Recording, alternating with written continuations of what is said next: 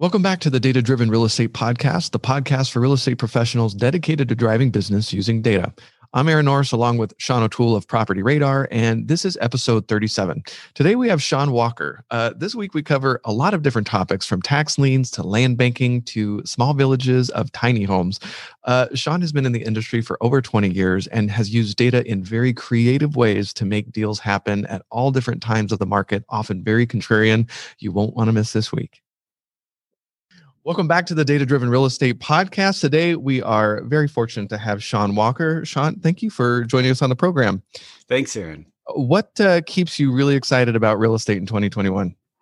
Well, you see a lot of different economists out there, especially ones that are in the real estate industry, whether they're with the National Association of Realtors that paint a sunny picture no matter what the market's doing. And there's a lot of different data out there to track. But quite frankly, I think we have another tsunami coming. I don't think we can avoid it at this point. I don't think a lot of those small businesses are coming back for people to, once they come out of forbearance. The investors and the secondary market are going to say foreclose. They won't have a choice financially. They can't keep stringing it out forever. So I think there's a lot of opportunities. And I know a lot of the big hedge funds, the Invitation Homes out there, they're saving up their dry powder to hit the market. I mean, I think for the individual investor, it's time to really get your ducks in a row, gather your financial resources, and start building capital, whether that's private investor partners or whatever resources you have available, and make sure you have good, clean data going into this next wave. So you are ahead of the pack on that hunt, if that makes sense. All right. I want to back up just a tad. I flew out to your offices in Utah, and I was on Andrew Cordell's Money Is show, which is in the same building. And, was really impressed by all the different things your company has going on. And, there's clearly an education component. You're, a prolific podcaster and, or I guess really webinar host, maybe is a better way to put that. And then just lots of interesting projects, from tiny home developments to all kinds of stuff.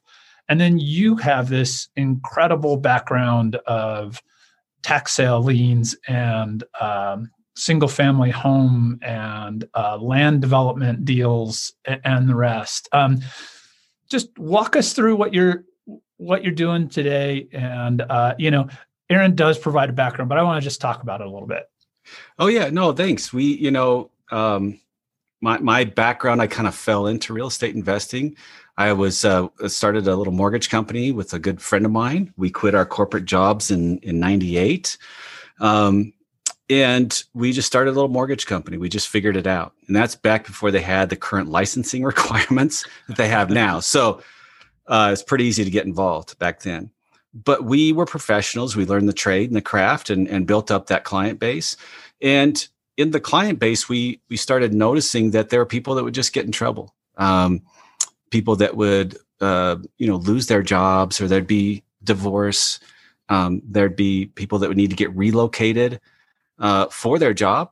And we were just referring all that business out to our realtor friends, saying, oh, here's a few realtors that may help you liquidate your property and help you relocate to your new market. And about, 3 or 4 years into the business, that had been our standard practice. But one of our clients who had been divorced had said, you know what, I've met with your realtor friend that you sent over. She called back a few days later, and he wants me to do all this fix up. I'm a single mom with 3 kids under 10. I'm getting remarried. I can't do it. And she goes, why don't you and your partner just buy my house and make a nice little rental? And she started telling us how much we could make with the rental, right? She's like, there's a lot of nice rentals in this area. It's very clean. The house isn't very trashed. I mean, the kids have been hard on the paint. The carpet's got to go. But I'll just give it to you. Make money off me. Yeah. And she didn't want to go into the new marriage with any debt or an obligation of a payment with her new husband, which I thought was admirable. So she wasn't looking for a sugar daddy per se.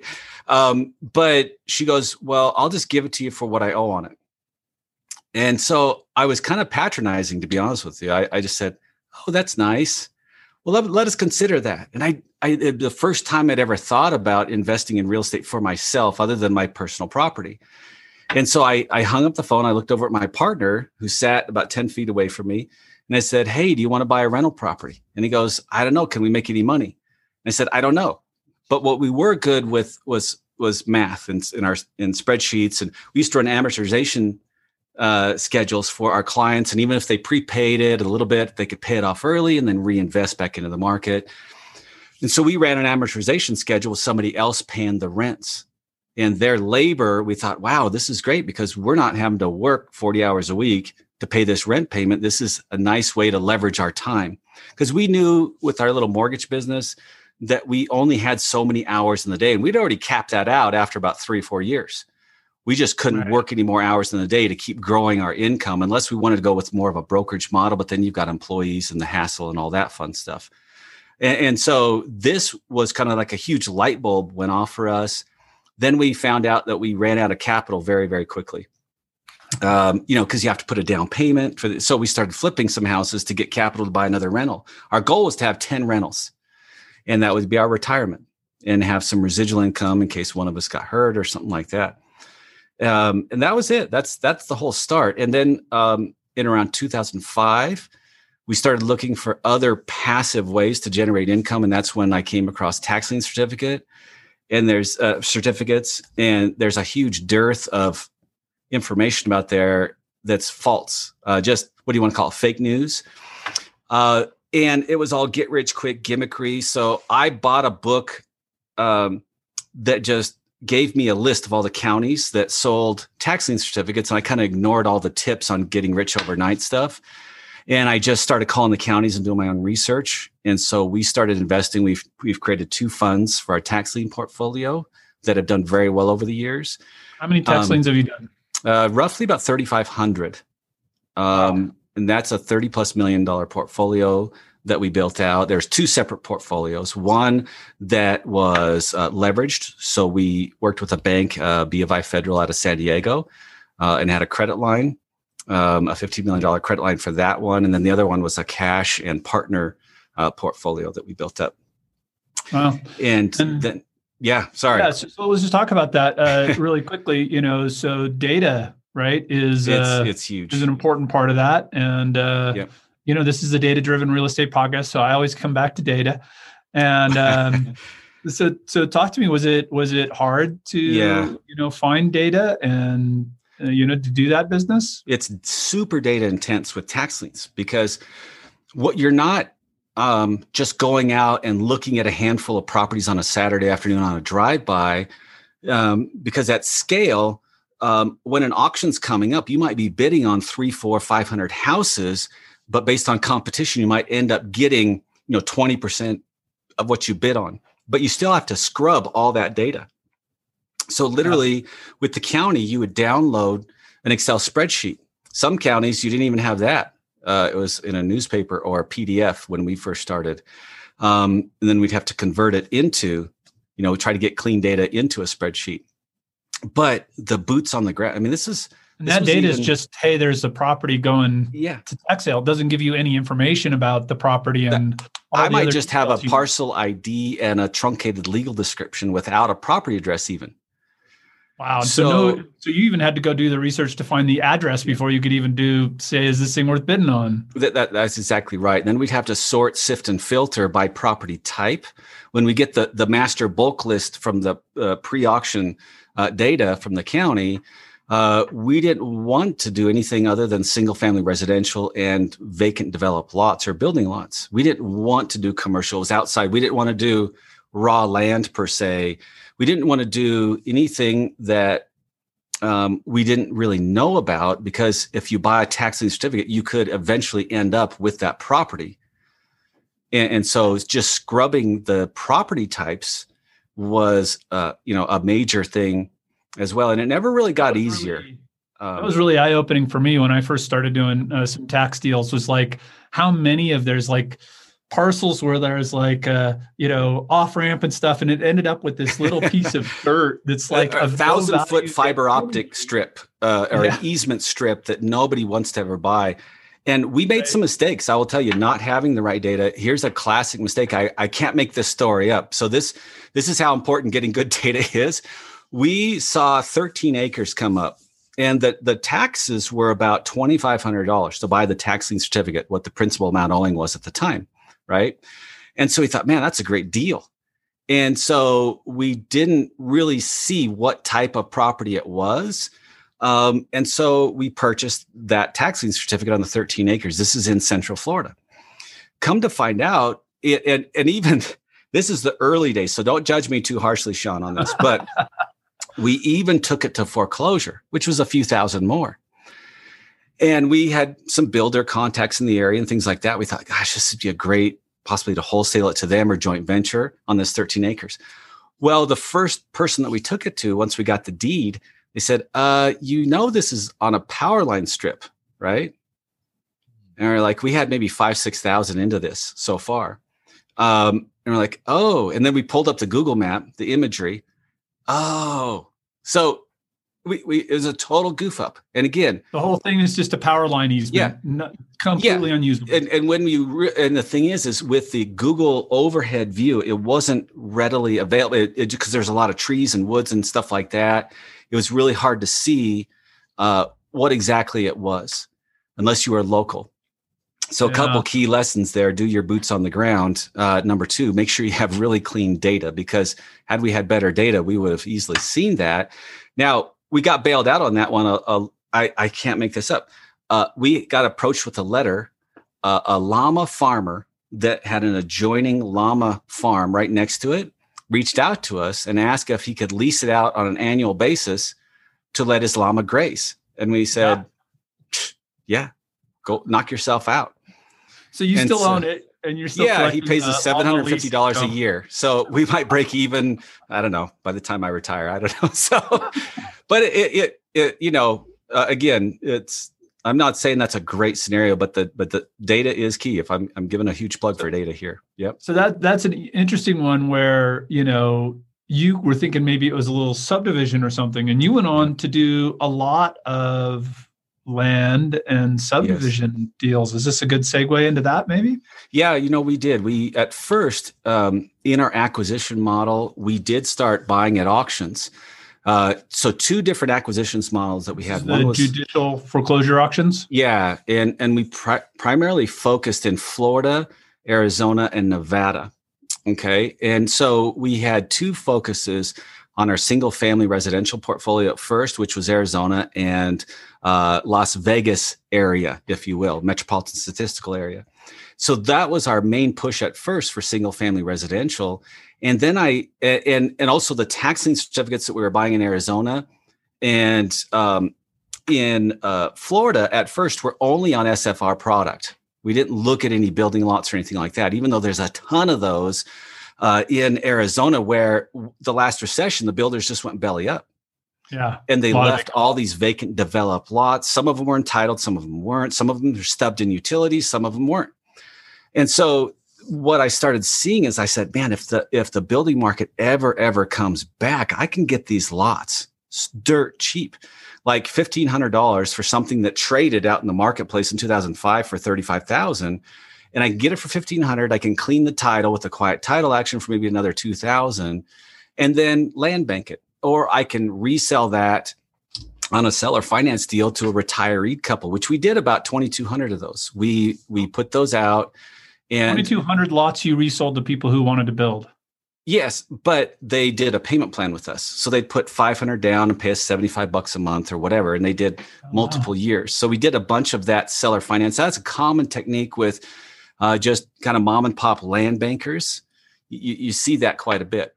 They're buying a lot to build their future retirement home, but not right now, maybe in 10 years or something. That's right. And then in our Vegas, Arizona markets, especially, we were hitting the auctions as soon as that inventory started to free up. And this was more around that 2012 mark, because a lot of stuff was locked down. If you remember Vegas, there was a judge that slapped around the bank saying, hey, you don't have the original ink. You can't foreclose. So a lot of that stuff was stalled up in courts, and I don't know what eventually happened to all that stuff. But when the inventory started to flow, we built our portfolio in Vegas, and I will tell you, it was a nightmare because we were doing a lot of short sale offers, of course. But with the auctions, you would hear about stuff coming available for auction, and we literally had drivers. If I would have had better data, again, another big plug for data here, it would have saved us so much time and expense because our drivers would drive throughout the night, and some of these weren't the greatest neighborhoods either. Okay. Yeah, Property Radar was in Vegas when you were there, but you were an East Coast guy. We were a West Coast company, and you never saw it. I think it blew your mind when I gave you a demo of what you could have had that whole time in Vegas. It would have put a lot more money into our bottom line because there's a lot of those properties we wouldn't have chased in the first place, or even attempted to bid on. And so it was like the Three Stooges running around, and then our guys would go out and they'd be driving all over Vegas on these properties that were coming up to auction. And sometimes that data would come in last minute, and sometimes it was wrong. Meaning they would get the properties confused based on a drive-by. It was dark when they drove by. And we were scrambling against other investors and other big investors that were, Wall Street was starting to take notice, right, of this marketplace, of the SFR marketplace. So I remember specifically, we had one property that ended up being not in the right neighborhoods, okay, for sure. And it was completely overtaken by the homeless. And there was a bunch of chickens in the back. We ended up buying this property. And so as a joke, and everybody blamed me, I was really the end call to say bid, and here's the top bid on some of this stuff, on a big chunk of it anyway. And so we were down in Vegas doing boots on the ground just because we go down almost once a month. And some of the guys were getting me back. And so they took one of the chickens from the backyard and put it in my hotel room in a box. So when I came, so that was revenge for not having good data. We bought a property. Now we just kept it as a rental forever. In real estate, time heals all wounds, it feels like. And so we sold it in about late 2017. But you bought a lot of building lots, maybe even entire subdivisions in Florida too, right? Well, yeah. Most of the time we did it in what's called a scattered lot subdivision in Florida. Florida is very unique in the fact that you have retirees migrating from each decade, no matter what. And so on a singular street, you'll have a house built in the 50s, 60s, 70s, 80s, 90s, one from 10 years ago, and a brand new build right next to it. So every decade, new groups coming in, and yep. And I'd hate to be an appraiser. I've mentioned that before in the state of Florida. It's interesting though, Aaron, because you're muted. No, I'm laughing. As you drive down the streets too, you can tell the decade because of builder code, the elevation of the house. That's right. Because they have some houses are down here and some are up here. Right next door, you could have a 4-foot difference. I'm not kidding. It's so that's right. Like 1990. 2010. That's exactly right. And it's so interesting to see that. And then another big thing for us in the Florida market was I went to Urban Land Institute conference. I think it was in Tampa in 2015. And they were starting to talk about boomers, retirement, birth years, and when they were going to start peaking. And so 2016 was the peak for a 10-year period for boomers retiring. And we thought, let's compile more lots, because we had started a couple years with tax lien certificates, but we weren't getting a ton just from buying tax lien certificates. It's a great methodology. But what we then did is we worked with some local agents, and then we started doing our campaigns out to out-of-state owners. So we would send out mailers and postcards. And if it was a couple in Arizona that owned a lot in Florida, or a couple up in Arkansas, and if there was a singular name on the lot ownership and they lived out of state, those were the ones that we hit first, because we figured the other spouse had potentially passed away. And we were getting people just selling us their lots for very, very low prices because they didn't want to keep paying the property tax on those. Well, and I want to give some history because you and I both know the area that you're building in Southwest Florida, where you're getting these lots. In 1960, these brothers from New York came down, and this area has been made popular by Thomas Edison, actually. Edison, Firestone, and Ford used to have their winter homes down there. Yep. And then Cape Coral is just slightly north of Fort Myers.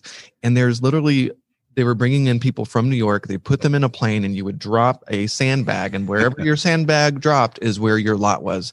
And they built out this infrastructure. I don't even know how you do today. Cape Coral is a huge area. Yeah. And you've got all these canals. Some go to the Gulf, some are fresh water. If you don't know what you're looking at, it's extremely risky. On top of that, you also have environmental problems. You've got tortoises, burrowing owls. When I first went through there, I thought a whole bunch of people had gotten murdered on the side of the road because You're talking about the environmentalists. So I'm not making fun of environmentalists, but they are religious, almost cultish, right? I mean, some of this data lives in public records, but you can't bid on stuff. Like, you really have to understand the nuance down there. And how did you plug in? Well, again, the data that we would do, we got so desperate for good data that I had my son, who was in college at the time for software engineering. He wrote a macro to scrape the data from the county sites, from Lee County and Sarasota and a few others. Some were easier to do than others. And so literally he'd write a macro. We get this data, but it wasn't pure. It wasn't clean. And so that was a major challenge. We would do our drive-bys. We would spend a lot of time boots on the ground, but that, again, getting the data in advance before you do that, it would have saved us 50% of our drive-by times. And I went street by street in these areas because we had investors investing with us. I felt it was my obligation to know every single area and street and take notes, and we did. Having a drive-by app, and I'm cheap. I'm giving you a cheap plug here, Sean, but you guys have some amazing features for that, right? On the drive-by stuff. And it's so funny. You get new folks and they just expect all this stuff to be right at their fingertips and all the rest. And they have no idea how hard this business was just 5, 10, 15 years ago, not that long ago. And like how much it's changed and how much more data is available. It's crazy. Sean, I'm going to really date myself because I know we're roughly about the same age, right? Yeah. Okay. So in the late 90s, early 2000s, when we had just first started our mortgage company, I would have even used your product for mortgages back then if I had it, just to get more details about the house, right?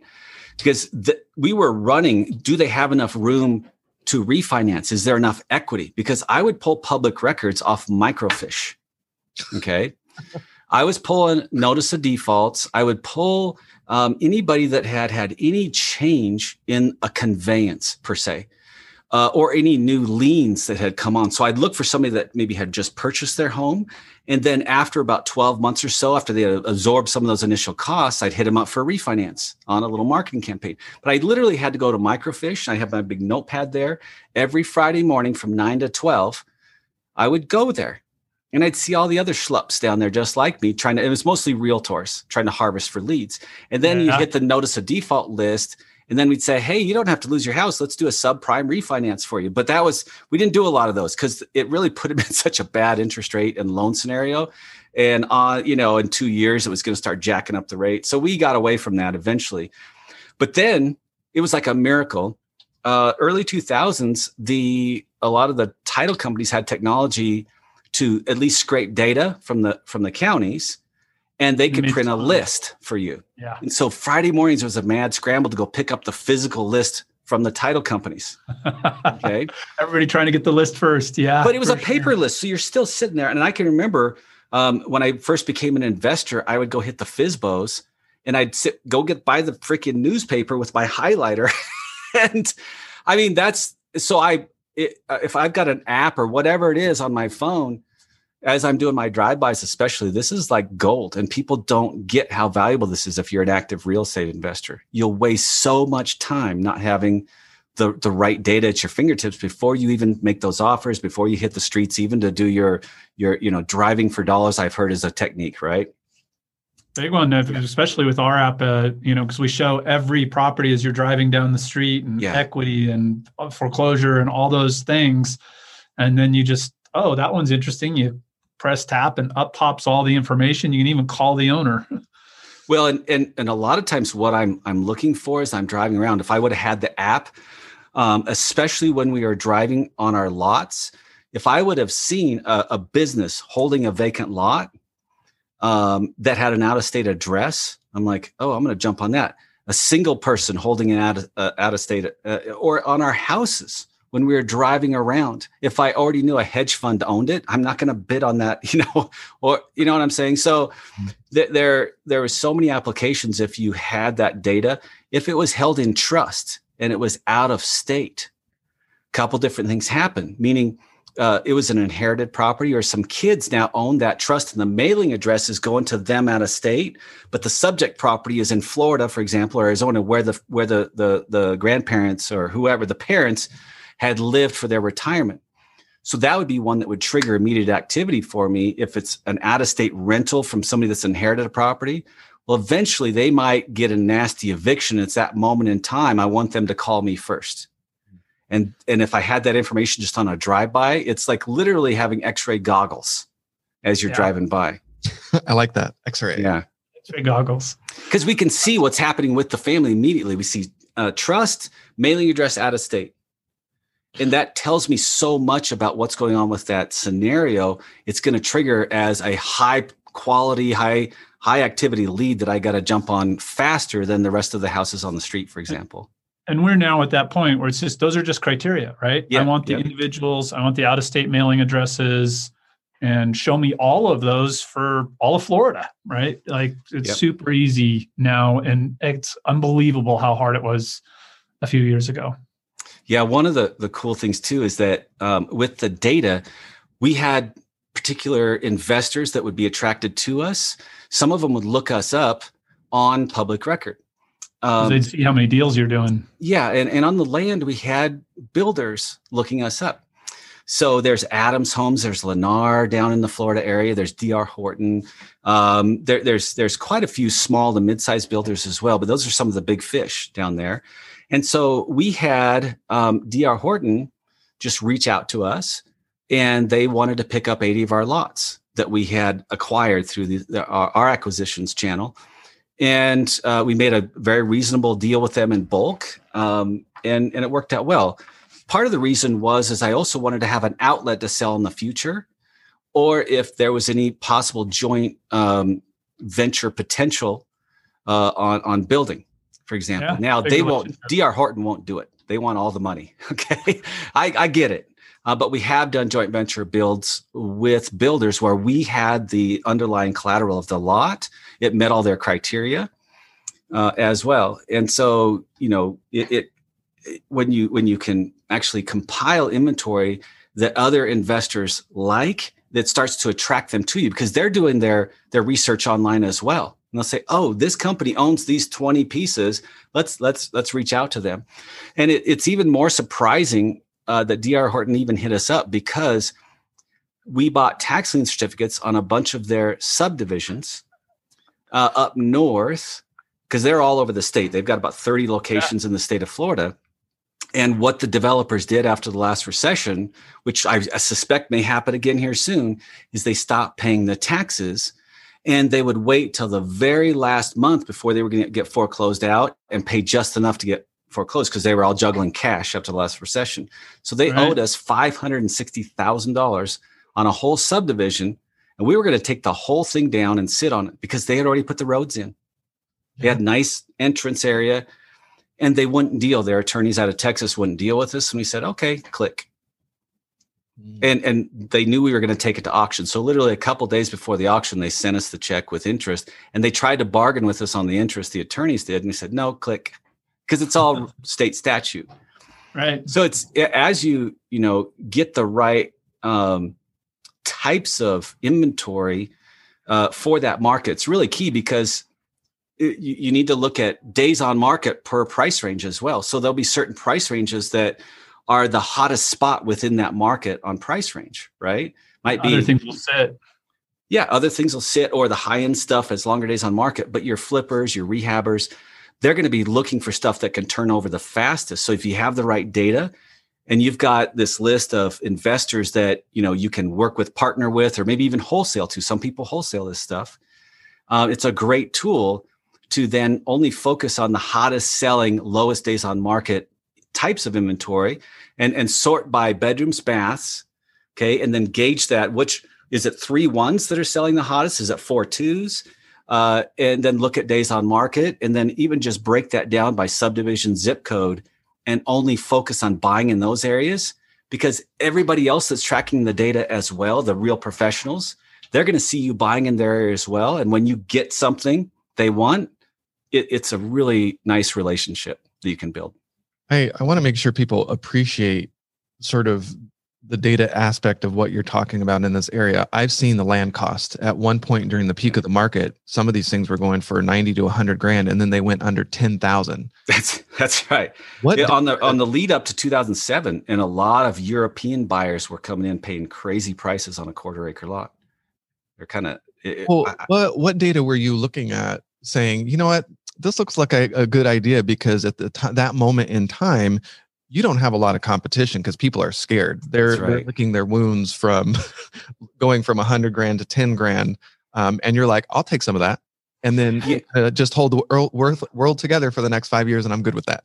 Yeah, it was 2 phases of our operation, meaning when we first went into Fort Myers, Cape Coral, we were focusing on short sales and flipping and keeping rentals. Okay. And so when we would flip, we would take some of that money, get another rental, or a portion of those funds and put it towards tax lien certificates, but we'd only do it with profit. So if I'm going to hold land, that needs to come from net profit after paying taxes and overhead on a flip or something like that. Then we would take a portion of that and acquire tax lien certificates, or maybe buy some lots. And we figured if we can have enough to hold this lot for at least 5 years, we think the market may come back by then, but it was a gamble. And so we had to kind of juggle the cash flow, because you can't just go out, even when the market's down, and acquire stuff that's not bringing in income and expect that you can just sit on it forever. So you got to have some cash flow coming in. And with those proceeds, don't go buy a new Porsche. Get with a good tax accountant, pay your taxes, make sure you have enough operating expenses to run your business, but take the surplus and reinvest in a very desperate or low market to control the inventory. Because, I mean, this is a market that's been around since 1960. And so you're often talking to people maybe who have inherited this 2 generations back, and they have no personal connection to it. And it has its ups and it has its downs. So I was just curious about that. Well, our main focus was migration patterns. That was my main focus, because in certain areas of the country, we were looking for areas where the data showed us that if we acquired a property, we could successfully cash flow it with at least about a 4 to 6% cap rate, or we could flip it with a reasonable flip if we made that choice. So we were looking for data that would support optional markets. And you take a town like Northport right now, crunch the numbers, it still works in a town like Northport. Cape Coral starting to squeak up a bit more on that, but that's the type of markets we were targeting. Go ahead. I want to focus on that for a second, because a lot of people go, 4 to 6 cap rate, that's not very good. Right. But what that is that's your safety net. Yep. Right. So, and this is something I actually think is like really important for like the real estate market at large, and like lending and all the rest. Right. So if you think about loans in 2005, when prices were so high, right? Like in California, you were getting down into 1 and 2 cap rate, right? And so if the lender's taking back that product and they have to rent it out, they're getting a return that's less than treasuries. And it doesn't really make a lot of sense to me to be making loans into that market really at all. Like, that's right. By 2005, we should have pretty much stopped lending unless you were putting 50% down. Instead, at that point in time, we had the Pulse loan, where anybody with a pulse could get a loan, right? Yeah, Social Security number and Pulse, and maybe it even wasn't your Social Security number. Then jump forward to 2009. I know the California number is better. 2009, right? You've got houses that are 15, 20% returns on investment, right? And the banks won't make loans. Yeah. And of course, smart investors like you go, whether I flip it or keep it or whatever, it's fine. And I think a lot of our investors would go, a 4 to 6% return isn't very good, what you just said. But I love that you said, okay, we're going to buy assets that have this return. If something goes wrong and we get stuck with it, it's better than treasuries. It provides a return on that capital. We're not going to lose money, right? And on the other side, there's a flip potential here where we can make a profit.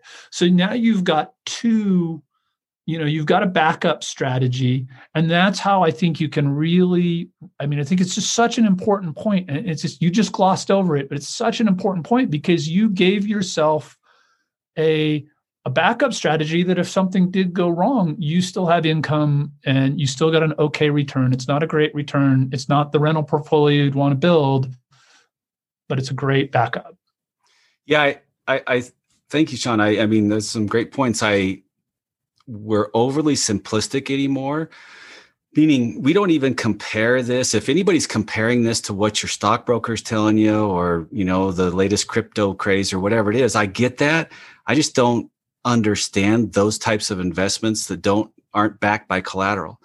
And maybe that in some circles or some of my golf buddies would say, oh, well, this, you're not doing the new sexy thing. And I'm like, yeah, whether or not you believe we were created or Adam and Eve, ever since man has come to be in this modern age, whatever you think that is, and they got booted out of the Garden of Eden and needed a place to keep the rain off their head, that will never go away. I don't care what the assessor says about the value of my property. I don't care. I hope they're all zero so I don't have to pay property taxes, right? I don't care what a realtor thinks or an appraiser thinks.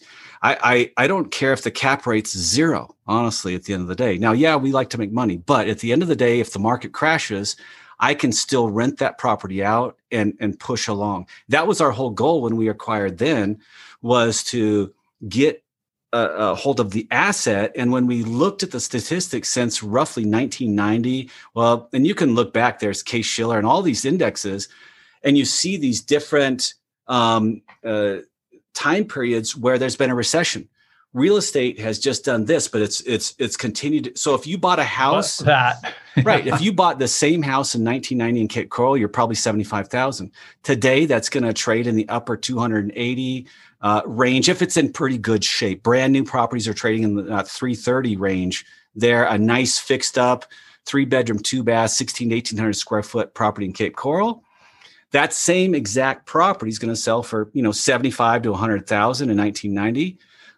What's it selling for today? So we know, looking at the history of real estate, and you think back to, well, the stock market, that's way up here. But how come your portfolio of a couple 100,000 you started with in 2011 hasn't gone up 15-fold like the stock market has? You're still sitting roughly maybe 280. Why? Because you've been traded out so many freaking times, because that's how they make their money, is by turnover of your money, not the growth of your money in general. Now, I'm oversimplifying that. Not only that, in the stock market, you don't have a tenant, right, paying down the money that you borrowed to buy the asset in the meantime, right? So not only is it the appreciation there, but you've got a tenant and income. And if that income's not coming to you, it's going to paying down the, maybe the debt you used to acquire it. So, it is quite different. So I'm not going to sell you on the my latest non-fungible token idea. And there are some cool things that could be in just on the moving money. So I think the technology is amazing. As an investment vehicle, I don't get it. Here's what we focus on as well is I don't feel sorry for anybody that loses money in the stock market, because it's 100% out of your control. As much research as you're going to do, you have zero control of what happens to that investment, and it can go to zero. You have no recourse to get your money back. Once that money's gone, it's gone. With real estate, you make your money on the buy side. So if you screw up and buy in a bad neighborhood, you have the wrong data, and you buy the wrong property, then it's going to be a long struggle, but it's still real estate. Maybe 20 years from now, you get out of, finally make up for it. But you still have some collateral there. And if the market tanks and the value of my property goes from 200,000 down to 100,000, I haven't realize that loss, and I can still rent it out, and I still have the opportunity for that piece of real estate to bounce back. But at the end of the day, the utilitarian use of that asset will never change, meaning keeps the rain off our head. And it's really that data when you go in for the buy, whether it's auctions, whether or not you're doing some marketing campaigns, the integrity of that data is everything, because you're making buying decisions off of that data. And it's been, that's what we do. Yes. Yeah. And until the last several years, it's been until the last several years, it's and getting high-speed internet, broadband plus speeds and fiber, Google Fiber speeds makes a huge difference as well for providers like you and the consumers on our end, the investor end, to really get access to everything a lot faster.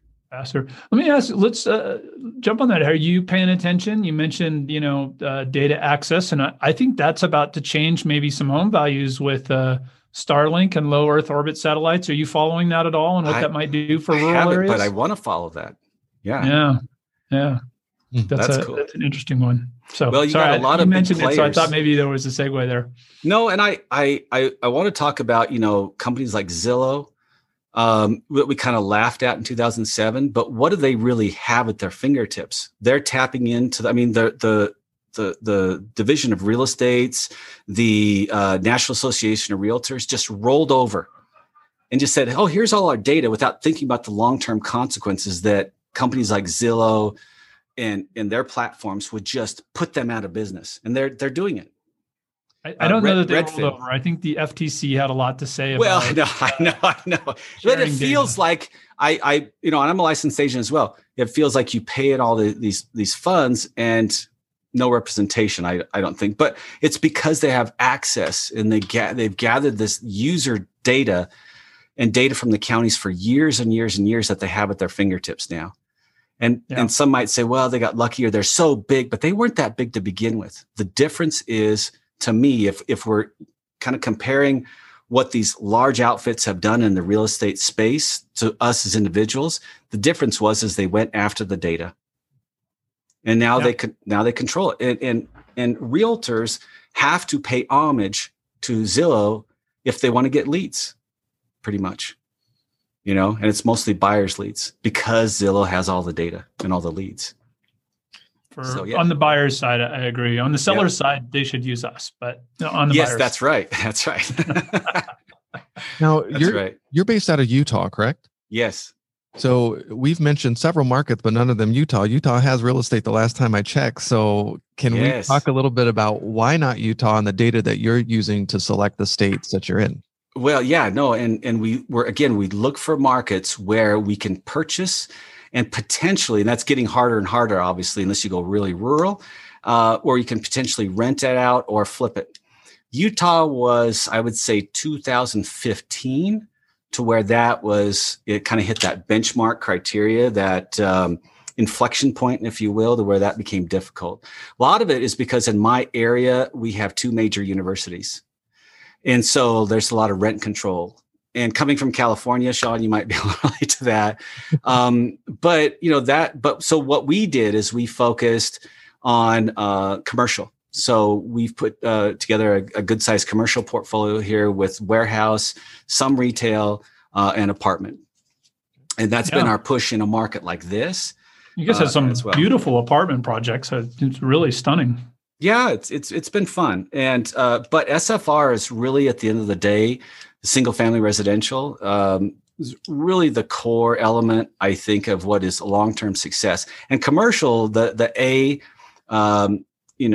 class commercial right now, Class A commercial, is just taking a beating.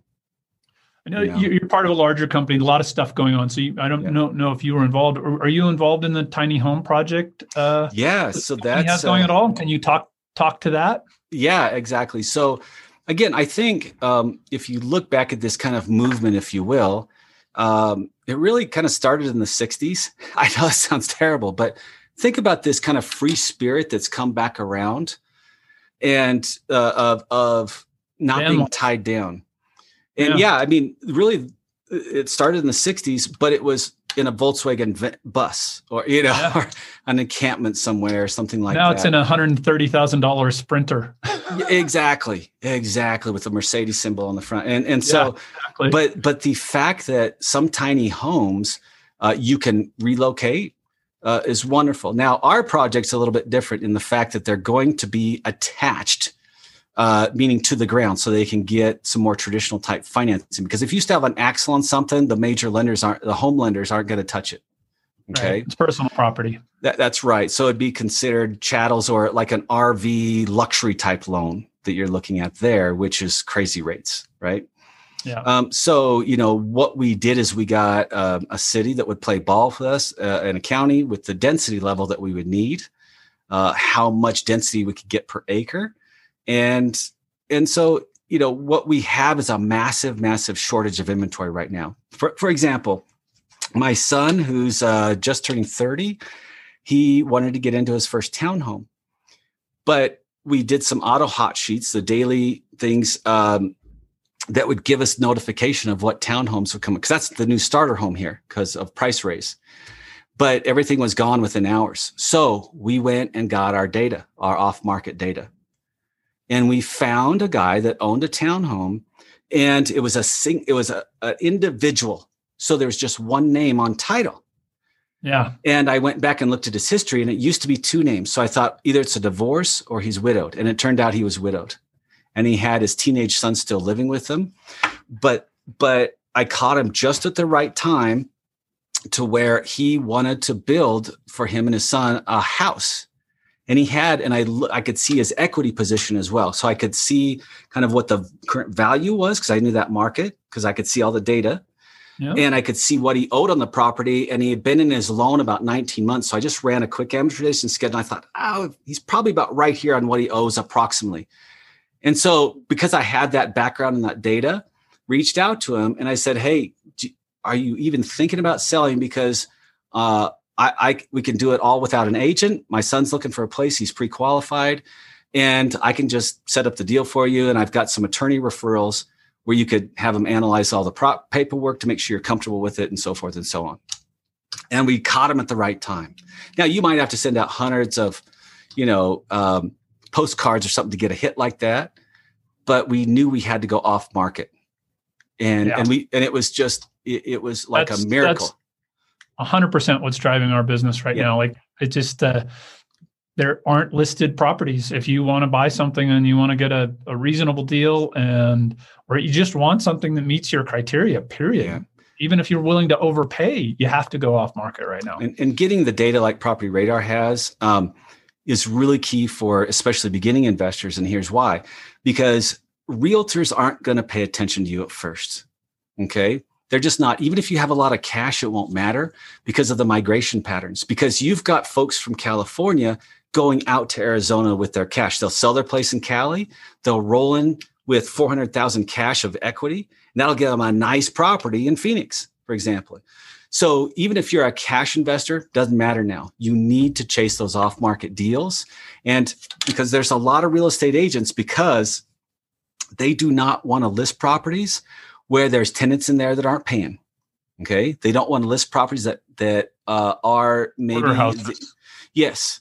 Or where there's somebody that's in hospice, but all the stuff is still there. The family doesn't have any money to get grandma's stuff out and stored, and or get the property fixed up to get retail. And the realtors don't want that inventory, but you as an investor can track it down off market, make arrangements with the family to help, all in the contract, of course, and find those deals. Because what we do know is there's never a shortage of human suffering that we can help out as an investor. I'm not putting down agents, but that's above their kind of mindset or duty in most cases to go. Well, if they've got enough business without that, why do that work? Well, it's a good decision by the agent not to take on those hard projects, because they're going to spend a lot of time for not any more money. They got 2 listings for $400,000. This one's got a ton of work. Well, and it sells day one. It's the same commission. Yeah. I think, to me, if I were a practicing agent, I have my license for my investing, but if I were a practicing agent, I would absolutely use Property Radar to get my listings, quite frankly, and then, anyway, back to the tiny home. How big is that project, and how far along? 13 acres, and I think we have 8 units approved per acre. Okay. Yeah. So about 100 units on 13 acres, 8 units an acre. Containers. And, so we got to get those shipped over. That's a kind of a prefab container to where the insides, basically to an insulation level, are done. 1/4-inch sheetrock on those, kind of a veneer, if you will. Okay. And they're stubbed out to a basic design parameter with what, in layman's terms, what holes are in the, access and so forth, for, power coming in and ventilation and all that sort of stuff. So it's kind of this template that we get, and then we build out the interior when it gets there. Is that a lease project? A lease project, or are you selling those? You know what? We thought about rent to own, and we've done that, but not with a product this expensive and all at once. So we've done lease to owns on a one-off basis, depending on the property scenario, but we haven't, and we did a lot of land, lease to own or rent to own on building lots, but those were small dollar amounts. You're not holding these long-term as rentals. Yeah. I don't think so. And I think that if we put these up, we're still kind of tinkering with our price, but kind of the low end townhomes for about the same square footage are going for about $275 to $285. We're thinking about coming in about $230, $235 on these, but we haven't tested that marketing yet. For a container home, how many square footage? Oh gosh, we're 1,200. We've got a 1,200 foot model.